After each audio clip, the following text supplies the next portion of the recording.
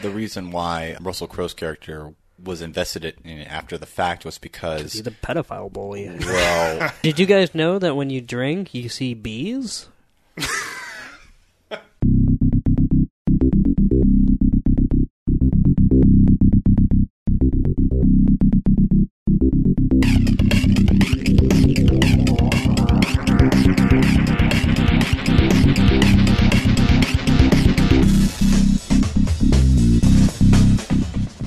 Welcome into Film Tank, the weekly podcast that covers both new and classic cinema. On this episode of Film Tank, we discuss the new Shane Black film, The Nice Guys, which stars Russell Crowe and Ryan Gosling. Are you Steve Jobs? What? Hold on a second. Are you the billionaire owner of Apple Computers? No. Oh, okay. Well, in that case, you got no right to wear New Balance sneakers ever. If you would like to get in touch with Film Tank, you can always email us at filmtankshow@gmail.com. You can also find us on Facebook, Twitter, and Instagram at Film Tank Show. And you can listen to all of our episodes on our website, filmtankshow.com, or on iTunes. And now, here are your hosts, Nick Cheney, Toussaint Egan, and myself, Alex Diekman. Hey there, everybody, and welcome back into Film Tank. I am Alex Diekman, and this is episode 65. And on today's episode, we're going to talk about the new Shane Black action comedy crime thriller, The Nice Guys. Toussaint is really excited for this episode. Yeah, I am. He's got like a bobblehead thing going on. Yeah. He wore a sleeveless shirt to the episode. Yeah, it's summer. It kind of is. Yeah. We're almost there. It is late May, so... I mean, we're not like in the dead heat of summer, so I don't wear shorts yet, but... You don't wear shorts. Well, yeah, there's like one mythical day of the summer where I wear shorts. But it's not like real shorts. You wear basketball shorts. Yeah, well, actually, I do have shorts, but whatever. So wait, no, hold on. We need to get to the bottom of this real quick. We have to get to the bottom. We need to document this. You have a real pair of shorts like that have belt loops and everything. Yes. Wow. Yeah. I think you should wear them sometime this year. Okay, that sounds good. Yeah. Good. Yeah. I'm glad we got to the bottom of that. I was going to say, I wanted to confirm this. It's been confirmed. And now we'll have an episode this year where Toussaint will be wearing shorts. So, boom. But you have to guess which one it is. Which episode? Our listeners are going to have to guess which one it is. Okay. Yeah. Well, the next time we have an Instagram post. It'll be the one in which I say Toussaint's wearing shorts in this episode. Yes. And there will be a photo of him in shorts. This has been a very, very good episode. I think we should just stop right here because it's reached its high point. No! I agree. Nick Cheney, the other voice you hear. Oh, well, hello. And let's get right into it, talking about this film. All right. Which I was very excited for. This was like in my probably top two films that I'm most excited for was this and Suicide Squad. So there's still a chance that one of those will be good. Yeah. Damn. We'll get into that. The Nice Guys, the new Shane Black film, which was written and directed by him. His previous major films are Kiss Kiss Bang Bang and Iron Man 3, both of which are good. I actually prefer Iron Man 3. I love Iron Man, which is so not a big surprise, but it's also a really good movie. And Kiss Kiss Bang Bang also quite good. One of my favorite comedies of all time. So, yeah. We did a whole episode on it. We did. If you want to hear Toussaint's thoughts on it and all of our thoughts, you can go back and listen to that. This film, however, The Nice Guys, is about a mismatched pair of private eyes who are investigating the apparent suicide of a fading porn star in 1970s Los Angeles. One's blue and one's brown. I never got the whole suicide Yeah, it thing, wasn't really so apparently a suicide. It's, I guess... Maybe that's IMDb fucking up again. yeah. Well... Either way, I wouldn't be that surprised either way. I don't think I still understand what happened in that first scene. I don't either, so we'll get to that. Equanimity. Quality of being calm. Who is it? Messenger service. Even-tempered. Mr. March, we're gonna play a game. I think you have the wrong house. It's called Shut Up Unless You're Me. I love that game. You're a private investigator? There's $20 in there, all right? Just take it. No, I'm not here for that. I'm a messenger.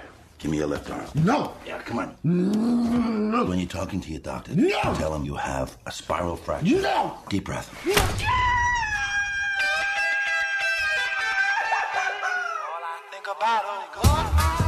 I'm not in the yellow pages.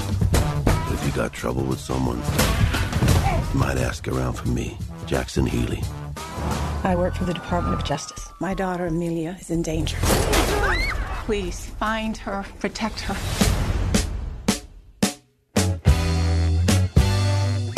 March, Jack Healy. I'm not here to hurt you, so I'm gonna ask you a question. How stupid do you think I am? I got a license to carry, dumbass. And ever since your little visit, this little baby's gonna stay right here.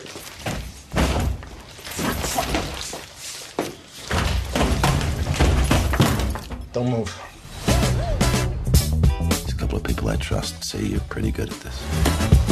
I want you to find Amelia.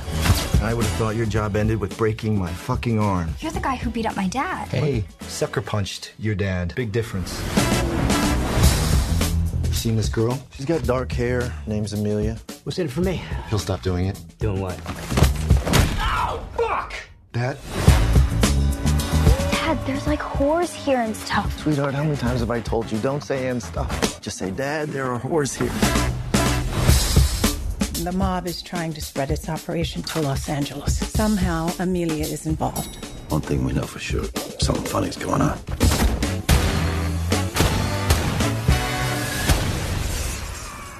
Oh, this just keeps getting better and better.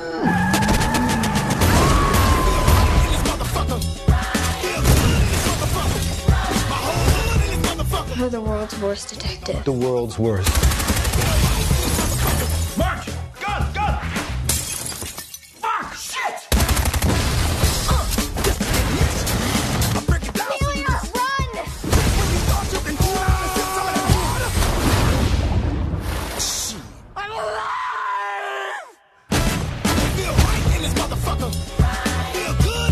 Look at the bright side. Nobody got hurt. People got hurt. I'm saying I think they died quickly, though, so I don't think that they got hurt. Again, Russell Crowe and Ryan Gosling in this film, as well as Angourie Rice. I don't know. She's the little girl who played Holly. Yeah. Ryan Gosling's daughter. Don't know how to say her name. Also, Matt Balmer is here playing John Boy. And also Keith David and Margaret Qualley, who is from The Leftovers, and she had quite the interesting accent in this film. Don't really know what she was trying to do, but it was there for you. And also an appearance here for some reason by Kim Basinger. And Ty Simpkins, who shows up in the beginning part of the film after his amazing work in Jurassic World. And Keith David as older guy. Yeah, he said Keith David. Oh, yeah. Did I? You did. Oh, I don't remember us doing that, but okay. We both didn't remember that. Oh, We'll So go you- back. so you- No, I don't think I said it. So You definitely did because Okay. I was surprised you mentioned him for some reason. I don't Okay. know. I Well, don't he was know in the why. movie, so yeah. I was surprised just because I thought you were gonna stop after the first 3 or 4. Oh, Whatever. okay. So then I'm like, oh, Keith David, and then you're like, and Keith David, and then you're like, I don't remember saying Keith David, and now I feel like I'm going fucking insane. well, yeah, you probably are. Oh, boy. Yeah, All work and no play makes Nick a dull boy. yeah. So, anyways, this film I was very excited for, and I know Toussaint, you were as well. So, why don't you start us off?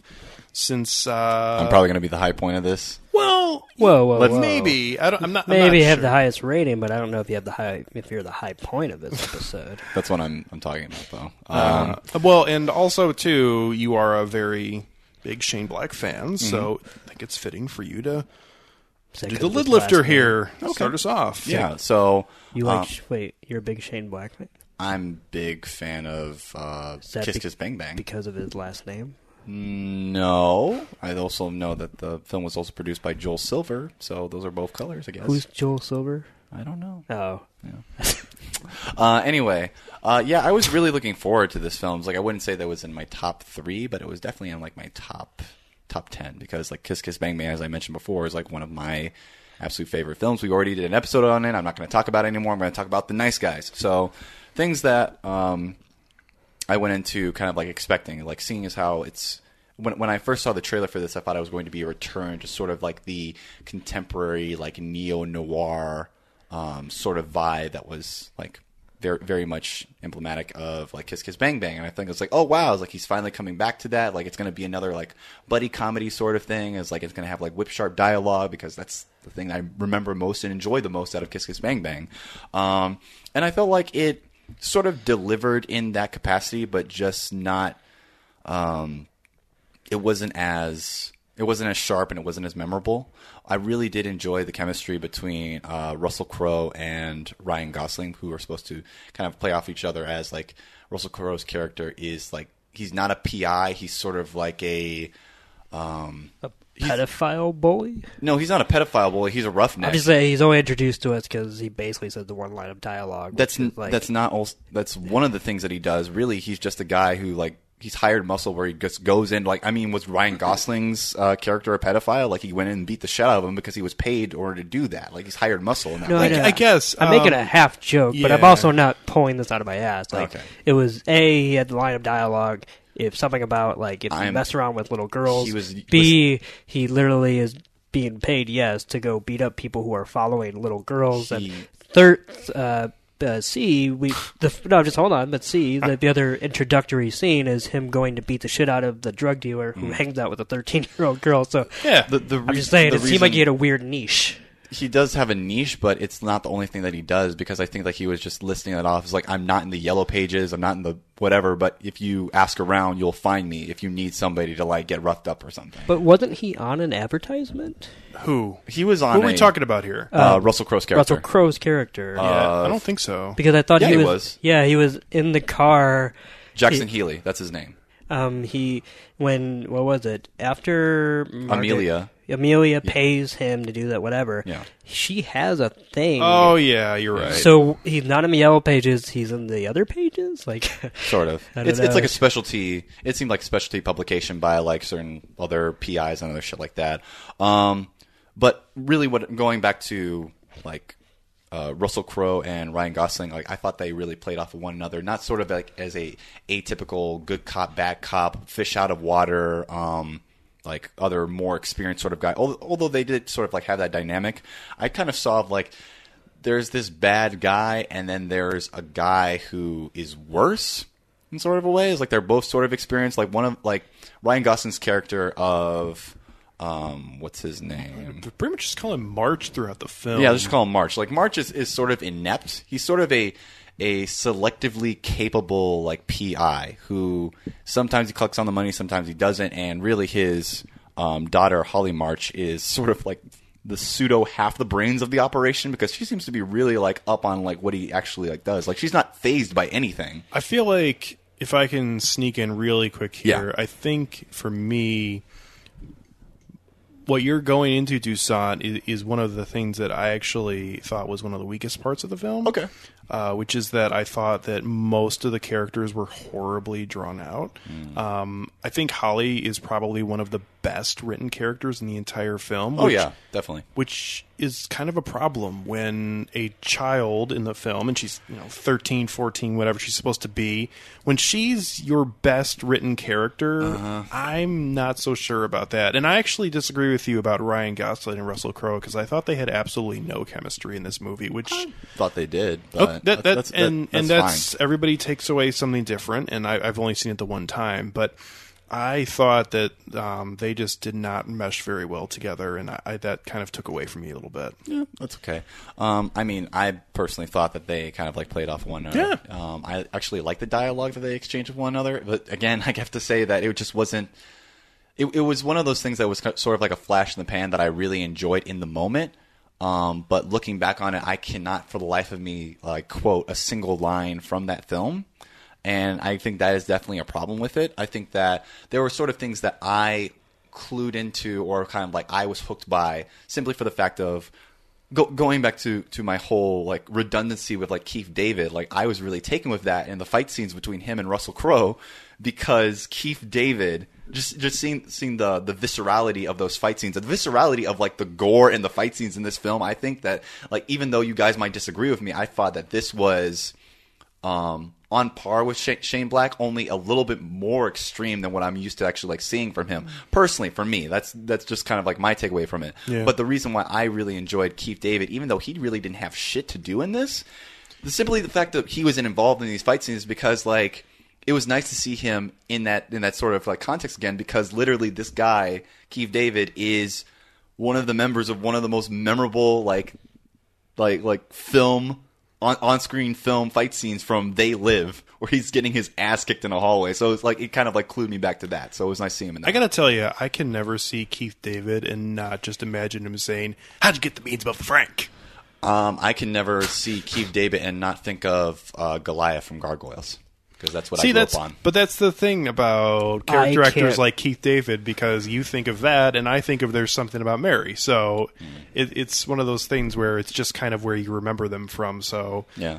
Two totally different ball games are playing on here with Keith David. I can't look at Keith David and not think that he's a multifaceted actor who started many sitcoms like Enlisted or Community, but also in some great movies like The Thing and other fun stuff. Yeah, definitely. Yeah. Wow. Shots fired. No, I mean, like that's. I'm actually glad that you raised that because he is a really multifaceted actor. He's done a lot of stuff. Going back to like a couple of other roles that I really liked in this, like I really enjoyed, and you guys are probably going to roll your eyes at this, but I actually enjoyed Matt Bomer as John Boy. You know, the guy from the Waltons. No, the distant cousin of Old Boy. No, he. I was making a bad joke. I'm sorry. Yeah. John Boy was basically the assassin character in this, and I actually thought he was an interesting looking antagonist. I couldn't stop thinking about how his hair looked like, how Kyle, what's his name? It's not McLaren, is it McLaughlin? Kyle MacLachlan's hair in the terrible movie Showgirls. The great movie Showgirls. Well, that's an opinion. We're putting up a plaque in our studio of Showgirls. We don't need to tell people about that. Yes, we do. It'll be on the Instagram account. Yes, it will. And it's not a plaque. It is the original laser disc of Showgirls. It will be hung on the film tank wall, and I just want everybody to know that. Yep. And I'm on board for that. We're proud However, of that. I'm pretty sure that Matt Bomer is wearing the exact same hairpiece that Kyle MacLachlan. Like, I think that hairpiece should be somewhere in a museum because it has survived a lot of not so great roles. Not so great. True. But Kyle MacLachlan in Showgirls is actually better than Matt Bomer. I kind of agree with that, actually. Yeah, isn't it? Okay. Yep. Rounding out my my impressions for this, like I really enjoyed it as a. I mean, it doesn't have to really go above and beyond in order to like fix itself as a character, as a period piece in 1970s. All you have to do is just like have like the right iconography around it. But I really enjoyed that. I really enjoyed that the first scene that has Ryan Gosling and Russell Crowe's character working together when they're going to the party, like Earth, Wind, and Fire are playing at this party, and I thought that was awesome. It was like, especially in light of the fact that Maurice White like passed away this year. So, does anybody know who the comedian was at the Comedy Store? I'm just curious because I didn't look at the entire marquee. And I know one was Tim Allen and it wasn't Tim Allen. Yeah. But I know I'm pretty sure whoever, because we always see the back of the head. Gary Shandling? No. I don't think it was, at least, because I feel like I would have solved that. Okay. Name. Mm-hmm. Yeah. And plus, he doesn't sound exactly like that, considering he would have an easy voice to impersonate, I think. But I think it's clear that it's supposed to be like a fun little like spot that person, but I just could not figure out who it was. Okay. Yeah. Anyway, just didn't know if you guys knew. No, I did not. Yeah, so I really just enjoyed the iconography. I enjoyed the replication, especially like the whole Fritz the Cat sort of sign that was like up there. I thought that was pretty funny. Yeah, we got to see Tower Records. We got to see Tower Records. Tower Records. Yeah. Yep. I was really happy to see that, even if it was just a little aside. And I really just enjoyed the music overall. I thought it was. I actually agree with you. I think the music here was one of the best parts of the film. And I'm not even saying that, and I'm making it sound like I absolutely despise this film, which I did not really. But I really enjoyed the music. Well, coming from my perspective, not really loving the film, and this was one of the films I was looking forward to the most this year. Yeah. I'm a little bit let down by that, so I'm probably going to be a little bit harder on this film than I should be. But yeah, that's the folly of expectations. But you know what? I've been there. Yeah. There's really no way to avoid it, unfortunately. I know, yeah. So, do you have anything else? No, that's it. Okay. Passing off to you guys. Okay. Well, I will go next if that's okay, Nick. That's okay. Go for it. As I mentioned, I was very much excited for this film and quite a bit let down by the fact that it just was kind of a mess throughout the entirety of the film.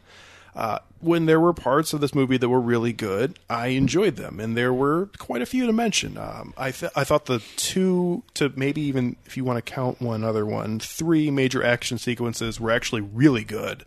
The scene at the party, at the porn star party, or whatever you want to call that early on, like that was a tone setter for me that I thought that was going to kind of start progressing where the rest of the film was going to go. And unfortunately, even in the pretty good final scene, climactic scene at least of this film, we don't ever really reach that level for me again, and it was really disappointing. Like, the moment where they just mistakenly shoot the guy who's dressed as a tree, like, that was... Oh, my God. That was great, and I love little things like that, and those were the kind of things that we saw a lot of in Kiss Kiss Bang Bang. We saw a lot of people, like, random, innocent people getting shot in this film. And I was going to say, that is a joke that did kind of, I would say, repeat itself. Well, it did, but it never really, I felt like... In fact, there's a precursor to the tree getting shot, because it happens before that with the random girl across the street. Yeah. And, with the burglars. Yeah, and the tree does then, the actual physical tree does fall down on the house later in the film, whatever. And maybe those are little things that... Layers upon layers. Through multiple viewings will kind of tease themselves out a little bit and make this film a little more enjoyable. But on the first viewing, there just wasn't really that much there for me in terms of other major sequences that really jumped out. And the biggest thing is that the jokes and the dialogue and the chemistry through this film just really didn't hit very well for me. I didn't think any of the actors or characters really had great chemistry together. Could be on purpose, but for me, as a person who's wanting to watch a film and really get into it, this didn't present a very good rhythm for me to follow. You'd have one really funny joke, and you'd have like some funny gags about the time period, like even the opening scene where the kids are watching the thing about adjectives, and they show the plain towel, the not whatever towel, and then the gay towel, whatever.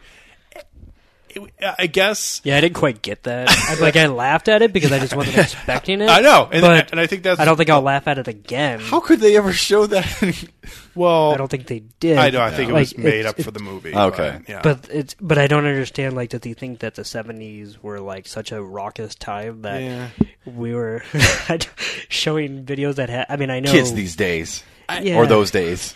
But that's, I guess, what I'm trying to get at is, even though I did enjoy that line specifically, and there were other funny comedy bits throughout the film, whether they be dialogue or they be physical, like the bowling ball flying backwards when they're at the daughter's birthday party, it just never really caught on and kept going. And there was multiple times, too, and I felt like there was just weird, awkward dialogue that didn't even have jokes with punchlines. Like, there was just weird things said, especially by Russell Crowe's character, that I just couldn't get that into, especially on a first viewing. So, yeah, ultimately on the surface, it just was kind of a disappointment for me, because even though there were some parts of this movie I really enjoyed, I just didn't enjoy it as a whole very much. So that's where I kind of stand. That's fair. How about you, Nick? I thought this was quite bad. Quite bad. This was, and I say that as someone who's surprised to be saying that, because although I don't think I was as anticipating this movie as much as either one of you, I certainly liked Kiss Kiss Bang Bang a lot, and I like what Shane Black does in general.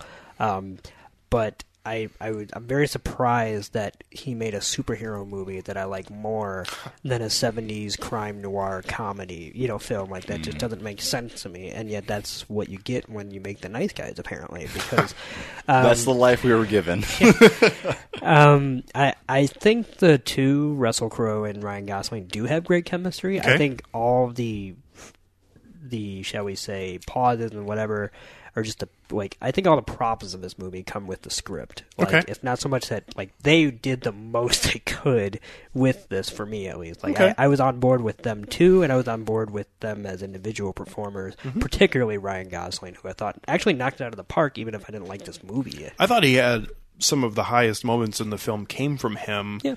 But I have to disagree with you guys on their chemistry together, because I just Well, wasn't not that picking I think it that up. they have great because it's not like I'm going to remember this movie like 10 years from now or something like that, or 10 minutes from now. But like I would, I would absolutely watch like a rewrite of this movie because I liked what they had for me. Like so I was on board with it. With those two, I wasn't on board with the movie. I thought as a comedy, like you had mentioned, Alex, the pacing of this is terrible. It just it has funny jokes, and yet it doesn't know how to tell them, and that's pretty sad.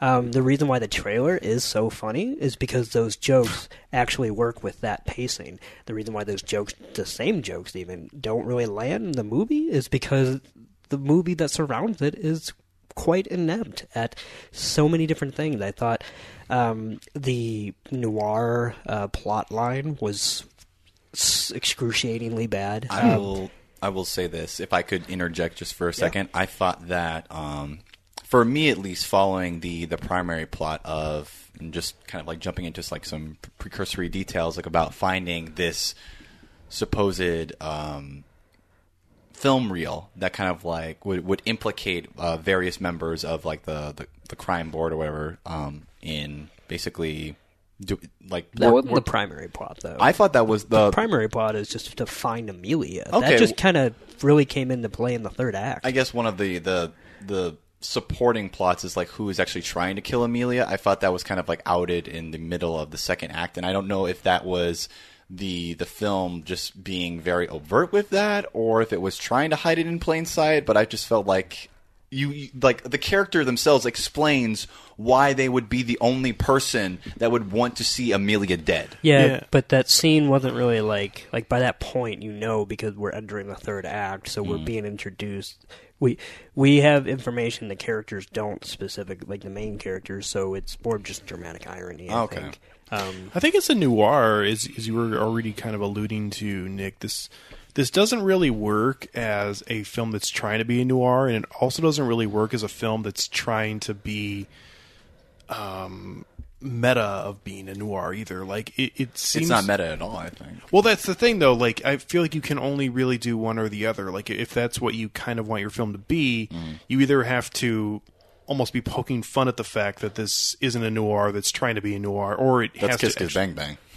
Literally, like what you're describing right now. It is and it isn't, because that film finds some sort of weird sweet spot where it kind of still is at one point, but it is also, I feel like, the noir of Kiss Kiss Bang Bang is almost incidental to the main, because that's a whole other conversation. I was going to say that's kind of if you want to get into a discussion about noir films. I mean, anyways, what I'm saying is the noir element in this film doesn't really work at any moment for me. Right, and I agree. I thought that from the very first moment of like this case, so to speak, which really just has to do with Amelia, it's just so boring. If I'm just going to be completely blunt, because at least 90% of good noirs will like give us a reason as to why the detective would be so engrossed by the case. We don't get a reason other than the fact that they had to turn the page on the script and keep going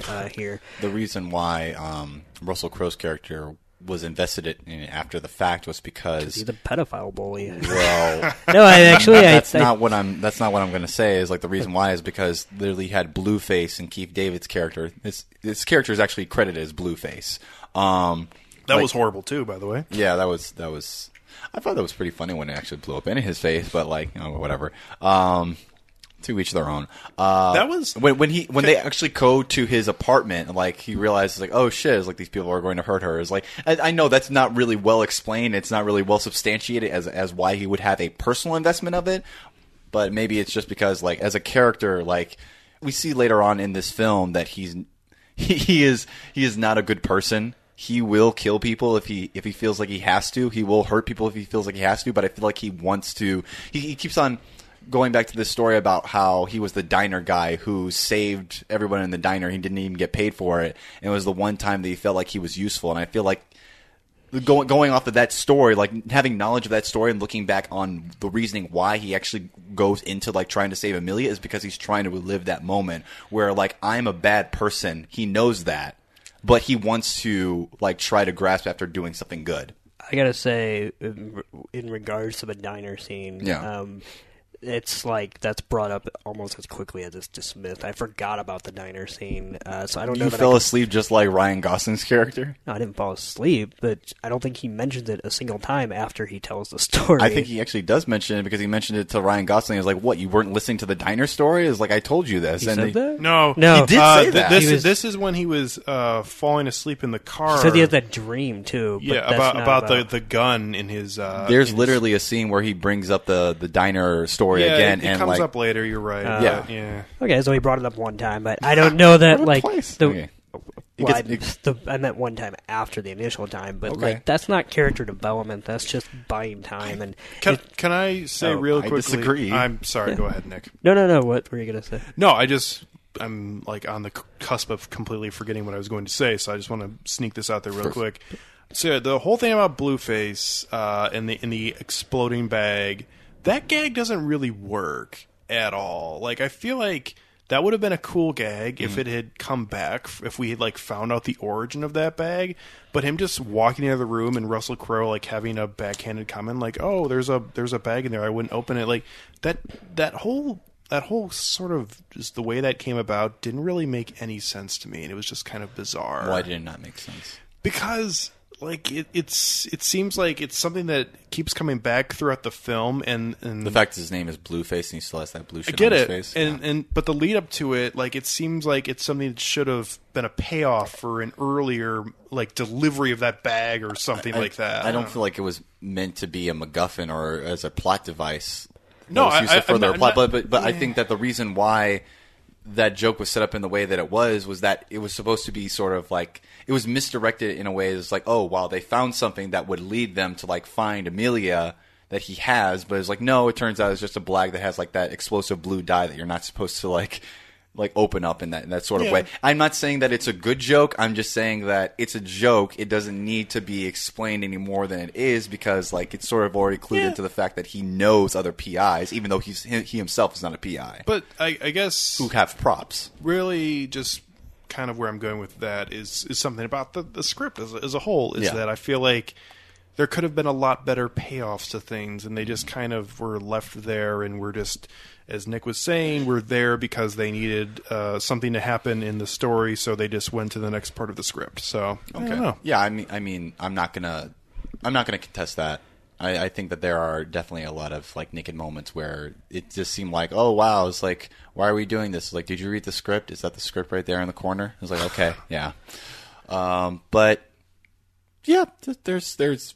I'm sorry to interject. No, we're all just interrupting each other because we're assholes, so that's fine. Go ahead, Nick. Oh, the only other thing I was going to say in my general thoughts is just that the other thing that doesn't work about this movie is that it's trying to be a drama too, like separate from its noir plotline and separate from the fact that it's a, at times, extremely bizarre comedy. It is also trying to tell dramatic arcs with both characters, and both of them for me fell flat. I was quite confused as to who in their right mind thought that the storyline, or I don't even know if I'd call it a storyline, but the reoccurrence of, what is Ryan Gosling's daughter's name? Molly March. Molly. The reoccurrence of Molly and Mr. Healy's, like, relationship. Like, are you a good person? You know, did you kill that man? Like, her name's Holly, by the way. Oh, Holly. Sorry. Yeah. Should be.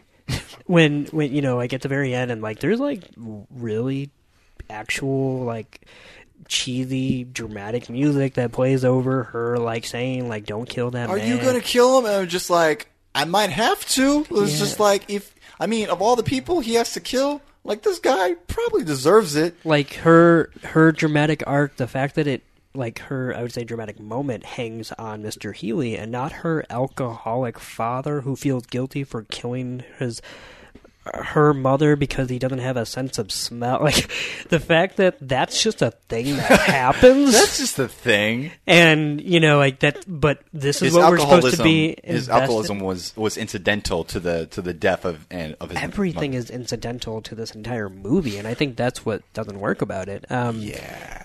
So for me, like, it cannot juggle being a comedy with being dramatic, and the noir plot itself is just like, I feel like Raymond Carver would read it. Not Raymond Carver, Raymond Chandler would read the script and be fucking confused, because like he's kind of the master at, you know, like writing these whatever you call it, long drawn out convoluted noir labyrinthian tales. And I'm still hooked on the whole Raymond Carver thing. It's like, wasn't that the guy who like invented like peanuts or something? Not Raymond Carver, Raymond Chandler. Oh, okay. Yeah, but you know, he's the one who, like, whatever. Peanut butter. But this movie, like, you talked about personal investment on Mr. Huey's part. This plot, the noir section, does not move ahead because of any personal investment. The plot only moves ahead because of the most coincidental chances at the end of every scene. Somebody either has to fall on a body, or a body has to fall on them, or has to be discovered, or something.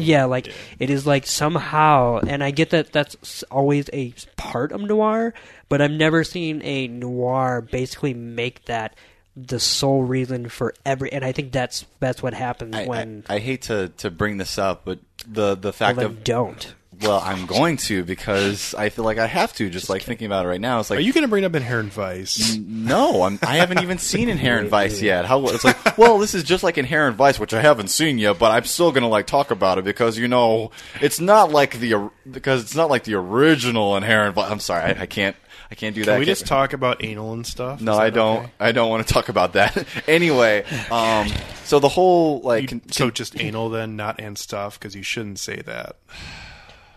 And stuff. Anyway, the whole contention over the fact of a car falling out of nowhere, or just like falling onto a body, is like, those are literally things that also happen in Kiss Kiss Bang Bang, and I get that those work in that context and why they don't work in this context, but just having a contention with those elements. I have a contention with the idea that it's going to be that, shall we say, like plot pivot every time. Like, you know, like there has to be more, whereas in Kiss Kiss Bang Bang there is a lot more drawn on with shared character histories and other things that you can actually draw from a well to, you know, make something with. It's here, more intricately drawn. It is the same exact plot beat over and over, which is, oh, thank God we accidentally stumbled upon this, because otherwise we wouldn't be able, you know, it's just... We wouldn't be able to move the plot. Right. Also, I will say this, I think a lot of accidentally shooting people, which happens more frequently in this film than it does in Kiss Kiss Bang Bang. Oh, yeah. Unfortunately, is more, I would say, incidental to the story. Actually, to the film. Yeah, it's just a thing that happens. Right, but in Kiss Kiss Bang Bang, I feel like it at least involves characters who are somewhat involved in that moment of the story. Yeah. Like the tree, or the woman in the window. The woman in the window. There's another girl at a party, I believe, that also bites it. And even talk about one of the most like rivaling Anne Hathaway's character shooting Bane in The Dark Knight Rises. Like Matt Bomer just driving up and shooting Amelia, the girl from The Leftovers. That just was kind of a limp one, I have to say. And not even in a kind of like cool, like, oh yeah, they just did all this and then he just pulls over and shoots her. Like, it was kind of confusing to me why that would be a decision in this story, to have your entire film be based around that, and then just kind of have her drive by and shoot her, and that's the end of that. This movie tries to do something similar to Chinatown and Inherent Vice, I think, which is which is to make its noir like storyline seem just inconsequential and a rabbit hole, but really it becomes so meaningless to the point where you're wondering why you started it in the first place. You know what I mean? It's not like you get to the end and you're like, well, how did we get here? It's like, no, we know exactly how we got here, and it was one of the most boring trips we've ever taken for me. And how about the sort of look of this film? Because I feel like sort of the view of the smog, even the opening scene where we're going over the crappy, unrefurbished Hollywood letters. The view of Los Angeles, I thought it looked really good, and that was very Blade Runner-esque. Like I thought it looked like It looked like the infamous like hell landscape of Hanover is like only not as futuristic, but like just seeing like the city lights of San Francisco. I just thought cinematography wise and just sort of kind of the shots that were chosen for this film and the feel of it. I thought the look really turned out pretty good in this film, and I'm sure there are things that could have been a lot better. But from that point of it, I thought that they did a very nice job with this film. The music, too. The music and the sound effects, I thought were very spot on. So yeah, on that level, I thought the film really worked. It's unfortunate that the story and the characters and some of the a lot of other things of this film didn't really marry well together with that. Nick, you're big on spotting things when seeing films in terms of visual. Yeah. How did you feel about this film? I thought the cinematography was not good. Okay. Like, it's not that it was poor. Obviously, whoever shot it is competent and whatnot. Philippe Rousselot, who has worked on the original Sherlock Holmes, Big Fish, and Interview with a Vampire. Okay, that makes a lot of sense. Yeah. I just thought it was extremely. Like, it had no visual language to follow, and so there were times when I was looking at shots and trying to figure out why we would have chose that shot. For example, and normally in certain movies, if the story is good or if whatever, I won't even just notice. Like, I do pay attention to that kind of stuff, but that's the thing is, if you disengage me on one level, then I'll try to start grasping for straws and look at other things like the cinematography. And so I paid a little too much attention, but like there was even a few shots in here that I just like got like confused at because there was a moment in which they introduced the what's her name, the mother character. Kim Basinger's character? Yeah, is that who that was? Yeah. I was trying to... Okay. Just come a long way from 8 Mile. Yeah. and that weird comment in L.A. Confidential. Oh, I was going to say Batman when Batman comments on her weight and saying that, there's no way you're 108 pounds. Oh, God. But there was a weird shot after she's been introduced in the limo, so we've gotten to, like, a full view of her face and whatnot, but when it cuts to her in the like her office, her law office or whatever, it like there were just times when I kept going to like a wide shot of the office, and I'm like, that's really weird because it's really dark and we can't really see the office. So why do we need to see this like tableau like presentation of this conversation when simple reverse shots, as however bland they might be, would be much better? And I don't know, there were just times when this movie, I feel like it did interesting things when it shouldn't have, and then it couldn't cover like on a. It couldn't substantiate why it actually did those things. Yeah. There wasn't no real purpose other than for it to just be sort of a momentary attraction. Right, and I gotta say, as far as how it recreated the '70s, like it certainly did, but it. I know that you. Like, I was talking to you about this, Nick, before we went into it, because I was actually excited to see it simply off the strength of the trailer, because I got to see Tower Records, and I was like, I hope I get to see a little bit more of that. And it's like you kind of like on point, like made the statement is like, well, it's not really hard to do that. It's like it's sort of like, how do you actually integrate that into the actual portrayal and the sequence of the story? Yeah, and when I was watching this, I never got why we had to set this in the 70s. Not because there weren't... Because it's cool. Not because there weren't period details that were certainly 70s. Hey, Guillermo del Toro. Holy shit. So, what was up with that whole thing with...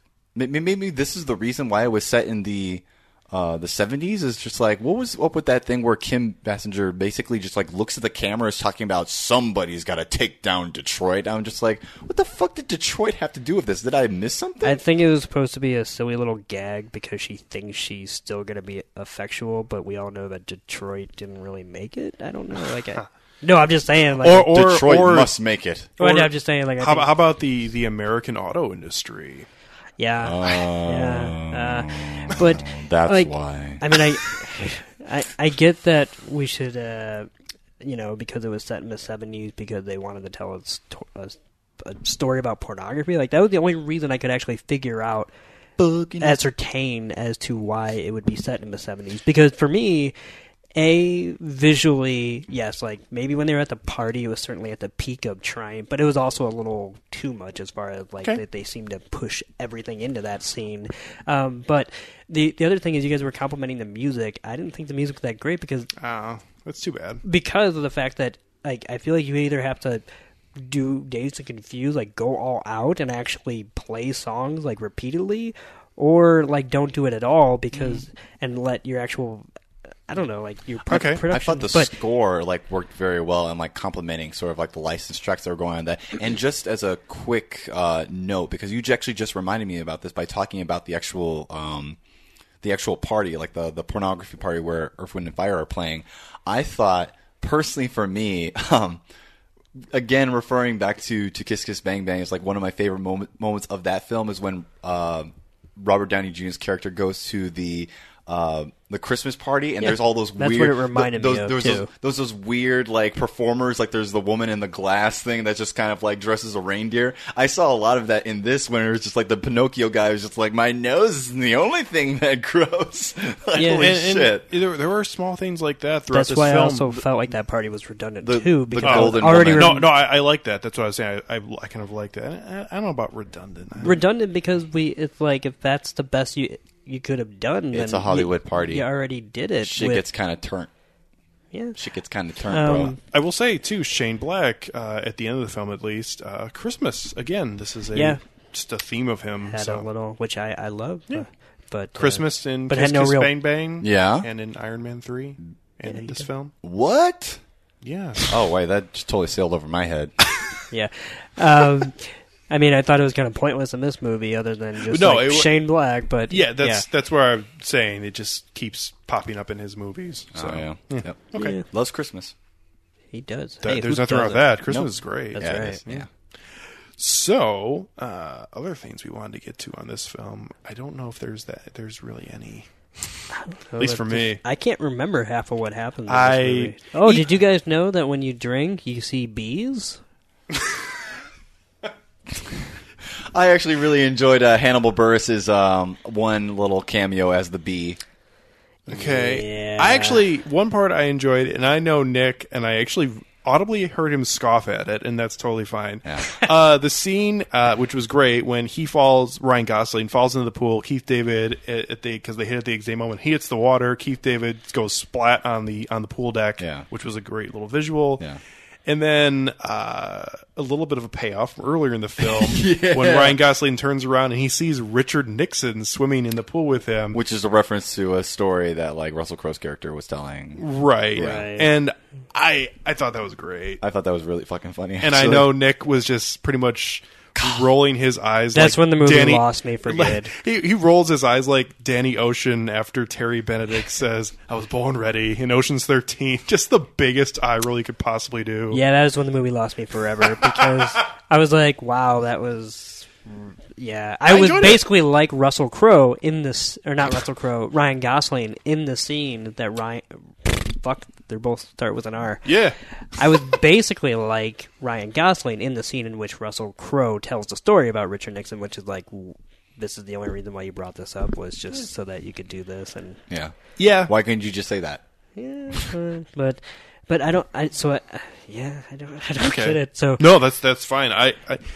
That's the problem. Is there was also a guy in our theater in the front row who kept clapping after every hilarious joke. Like, yeah, he was having fun. That's the same guy who he goes and sees Deadpool and thinks it's the greatest thing ever. Don't compare this to Deadpool. Why?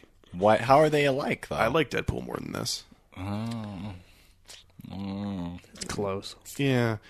I will say, kind of what you're saying, Nick, about that scene. Even though I enjoyed it and you thought it was not great at all, I think that's the problem for me, is that there are a lot of little things that I find amusing in this film, and they don't really all work well together. So I guess I'll start with my rating, since I'm already kind of going off there, and that's, this movie actually is going to split right down the middle for me, because even though I didn't really love it, and I didn't even really say I would really enjoyed it, I'm still going to give it 2.5 out of 5, because there were quite a lot of things here that either made me laugh or I enjoyed in terms of an action sequence, as there were two quite good ones, the pornography party and then the final scene, which all kind of meshed together really well. Especially that guy who talked about was applauding in the front row. He was really enjoying that final scene, which is fine. But yeah, for me, the entire sum of this film did not really add up to anything spectacular, and I think I could even give this a lower rating on a rewatch, and maybe I would go a half-star higher, but it's 2.5 for me. And unfortunately, I think this is going to be one of my biggest disappointments from 2016 because really looking forward to this, and it just didn't end up turning into anything that was that spectacular for me.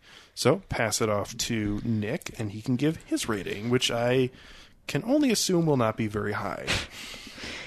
No, it won't. Yeah, like I said earlier, this movie does 3 different things. It tries to make you laugh.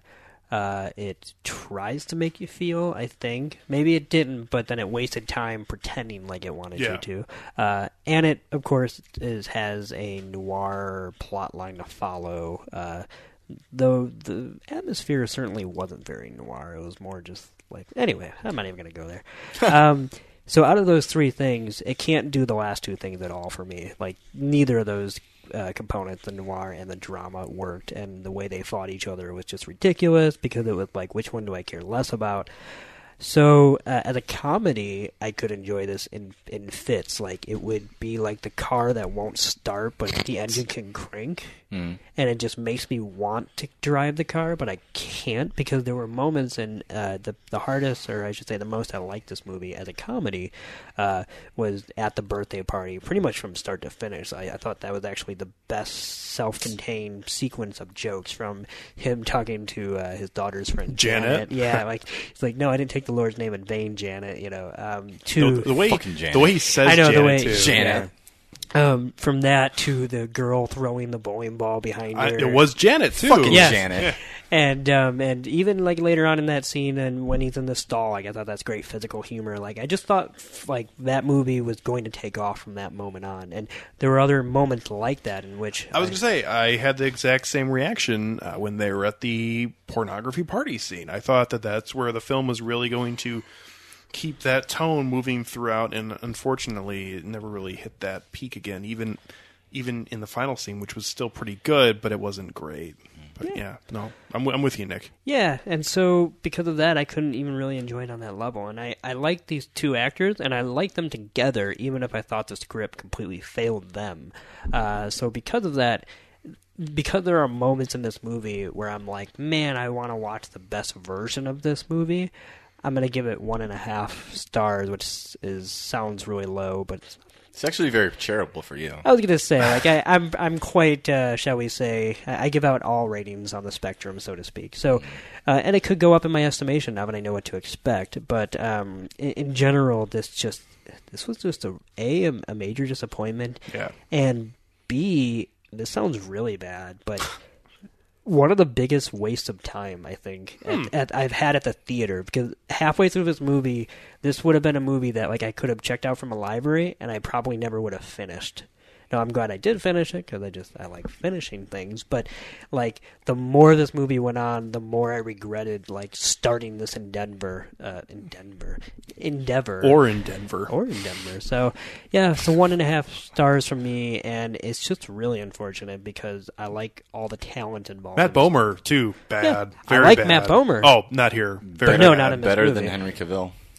I haven't seen The Man from U.N.C.L.E., so I cannot comment on that, but Matt Bomer was not good in this movie. To be continued.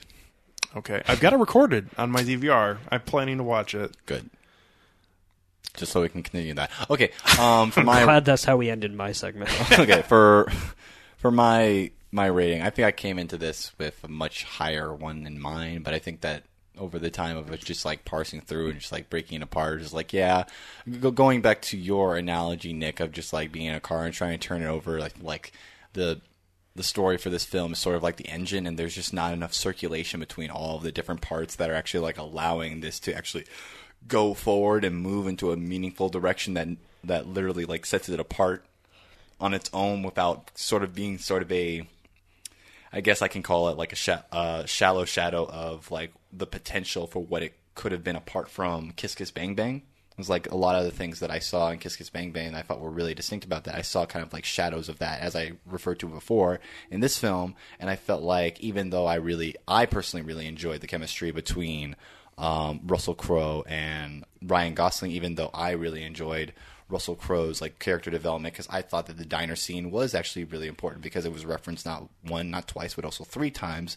Perhaps not like twice by him, and once the first time by the secretary of Kim Basinger's character.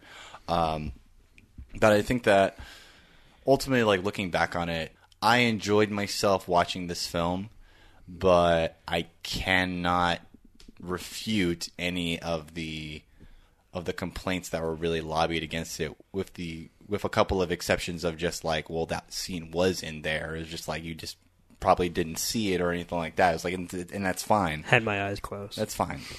Well, actually, that's not fine. You have to watch the film. Okay. But I think I'm just going to give this the same rating as I would Alex, in that I'm going to give this a 2.5 out of 5. I think that there are some solid points in it that I really did enjoy. I really enjoyed the stunt choreography and the violence, so to speak. I thought that was really shocking. Like, I literally had my shit moments in the theater. I cannot co-sign that, because I feel like this is really just on par with what happened in Kiss Kiss Bang Bang. So. Yeah, dude. I hate to tell you, man. I mean, I guess there were maybe a couple more. What about the scene in Kiss Kiss Bang Bang when Robert Downey Jr. like literally has his finger? Yeah. Well, okay, yeah. Or when he straight up murders the guy in the apartment, or when they throw the body into the dumpster. I mean, come on, man. I feel like then what happens off of the overpass? I mean, yeah, that's what I'm saying. I mean, it's quite literally the same exact Looney Tunes kind of inspired comic mayhem. Somehow I thought it was just a little more. It was a little more. Maybe there was like one more dark blood and a squib, little more. That's what I'm saying. I feel like it was pretty much right on board with that. It felt a little bit more explicit, and a little more like inexplicable for me, at least. I thought it was more inexplicable in that sense. Like, whatever. Okay. I mean, I'll go with you in one sense, which is that there is a slight edge of, I would say, a cartoonish action to this one, even though I think, in fact, that's why I think Kiss Kiss Bang Bang is somewhat starker in its violence, because in this, we even have a payoff, kind of, to a running gag in which Ryan Gosling's character thinks he's invincible, yeah. Because of the fact that, like, all that shit does happen to him, and yet it doesn't ever seem to actually, affect him. So that's why I thought the movie wasn't really that violent for the most part, because it kept kind of, maybe that was the only time it ever winked, but was saying like, yeah, but none of this really matters. I was almost certain that Ryan Gosling's character was actually going to get shot at the end as soon as he lifted up the tape reels. Like, I thought, this could actually play out like in a Chinatown sort of way. It's like, I'm not comparing this to Chinatown. I'm comparing it to like the inexplicability of just like you. Yeah, can't boy, win that would have really been something if we found out that was like his daughter. Speaking of, really quick, before you give your final sentence, okay. I just want to say one thing now that I think about it. I think that'll be my final statement, which is that after watching The Nice Guys, I would so much rather watch the film that they have to rescue than the film that I just saw. I would actually be interested in seeing that. It's just like it like. Well, not because it's a porno, but just because it sounded interesting. It was an artsy film. It's just like... Hey, I just watched In the Realm of the Senses last week, so I'm not against art house porno. She's just arguing, just like... It's like, that's just the commercial element. Sure. Yeah, I thought that was pretty funny. Yeah. But, yeah, that's pretty much how I have to go off of that. It's just like, it's a okay movie. Barely. It's a okay movie. Yeah. I'm right there with you. It's a bit of a disappointment for me. So that was our feelings on The Nice Guys, the new film from Shane Black. If you have seen the film or have any thoughts on it, you can always feel free to send those to us at filmtankshow@gmail.com. Or you can find us on Facebook, Twitter, or Instagram at Film Tank Show, especially on Instagram after Toussaint finally wears his shorts. We'll post that right away. Oh, boy. Just to make sure we have proof that this, in fact, does exist. I'll never wear them now. Oh, boy. On our next episode, we're going to jump right back into the superhero realm. Oh, fuck. I think this other than Suicide Squad, I think this will be one of the last major ones we have to do this year. So maybe we'll get away from superhero films just a little bit. Thank God. And this is actually a superhero collection that you usually enjoy, Nick. That is true. And that film we're referencing right now is the film X-Men Apocalypse, which is the third film in the McAvoy-Michael Fassbender, I guess it will be a trilogy. This film going to be directed by Bryan Singer, who came back for Days of Future Past and shows up here again to bring the younger cast back for another installment. This film will feature, again, McAvoy, Michael Fassbender, Jennifer Lawrence, Nicholas Hoult, and some other people who've been in the previous films, in addition to Oscar Isaac, a absolutely fabulous actor who I think all three of us have said that a couple moments at least on this podcast, as he is playing Apocalypse, who actually may turn out to be one of the worst villains of all time. We will see. We'll see. Worst as in like the most evil, or worse as in the most incompetent and stupid? I was going to say I am a little concerned about Apocalypse, but we'll see the film. And I will reserve my judgment until then. Okay. From what I've seen from the trailer, though, I am concerned. So we will talk about that. Trailers don't mean shit. The Nice Guys had a great trailer. That is true. And guess what? It wasn't that great. Good. Yeah, the trailer was definitely the best part. We will talk about Apocalypse on our next episode, and we will hope to catch up with you then here on Film Tank. So from Nick Cheney, Toussaint Egan, myself, Alex Dankman.